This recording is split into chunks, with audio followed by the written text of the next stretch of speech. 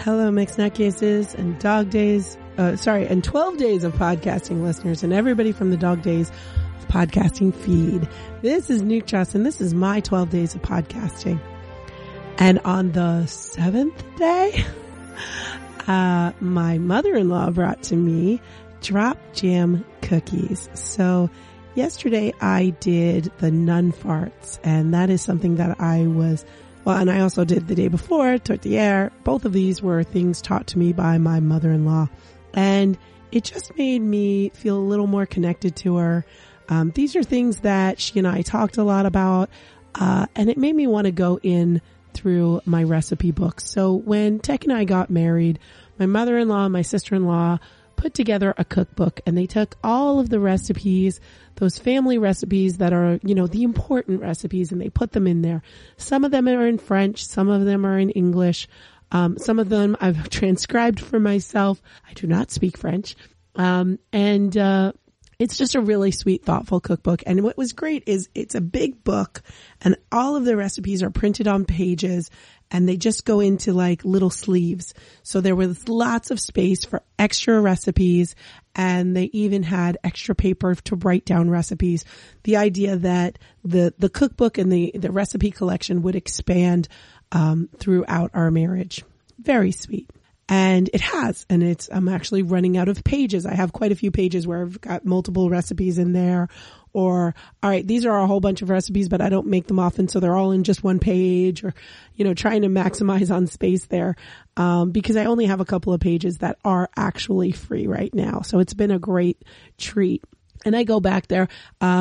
The waffle recipe that I make is based on her pancake recipe, which is really funny because I would make it and I was like, I love your pancakes. So this is the one I use, and I do it like this. And she says, yeah, that's just right off the flour container. It always worked. It was off her flour container years ago, and she wrote it down so she would always have it. I was like, oh, that's so funny. But, so I decided to go through and look at what are some of the recipes that she's written down for me, but I have not made yet. So that's that. To fill out this challenge, I decided to look at some of those. And she had drop jam cookies in there. They're like drop cookies, put a little indentation, and you put some jam in the center. And we had those. We used to call them thumbprint cookies. Sometimes you'd fill them. Sometimes you'd put a Hershey Kiss in there. Sometimes you put jam in there. Whatever you wanted, you could put in those thumbprint cookies. So I was like, okay, this is going to be kind of like that. And I'm going through the recipe, and I'm like, the proportions are a little off to me. There's something a little off about these proportions, because it feels like it's the same amount of butter with less flour, less sugar, but not too much less. And we're adding in a few teaspoons of milk in addition.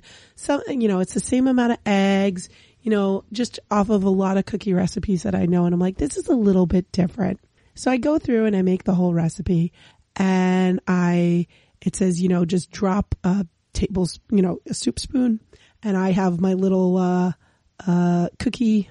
It looks like an ice cream scoop, but it's for making cookies. So I did that.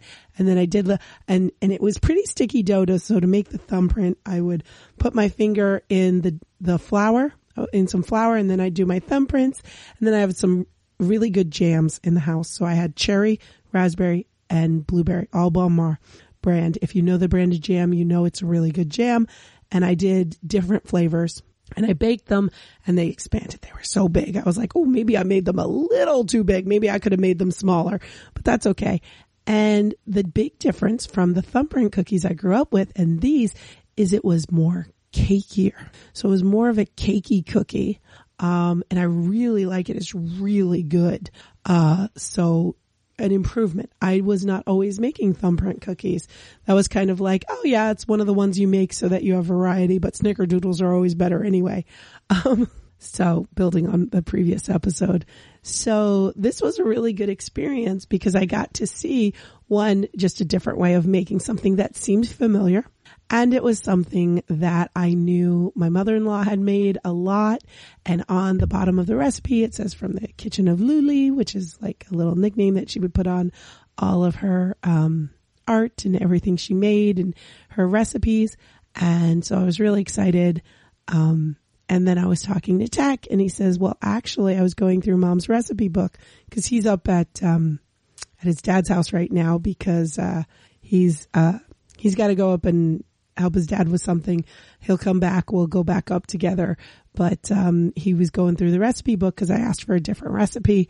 And he said, I found her notes on her recipe, and it's actually from one of her best friends when she lived in Toronto. So that tells me that when this recipe came into their lives and how it was something that my mother-in-law used to make to remind her of her friend. And now I'm making it to, try to feel close to her, which is kind of cool. And so I can't wait to tell her about making these when I see her on Christmas. So we are gonna, we'll be visiting Mom, of course. But it'll be kind of fun. And maybe I'll show her some pictures and she'll probably tell me, oh, those are way too big. But we'll see. But it's a really, really nice way to connect. And this Christmas, especially, it's one of those things that I kind of want to do. So it's almost like these are extra Christmas presents that my mother-in-law has given to me. And she didn't even know that. So I'm really excited to go through the different things that I've not made before and then report back to her and tell her that I made them. So that'll be a very fun experience for me. And it makes me think, and I try to always end these with a question. What is a recipe that's been in your family, but you've never made and you've kind of wondered, maybe I should make that, or what's it like to make that? Like, what is one of those recipes that's in your family that you kind of wish you could make?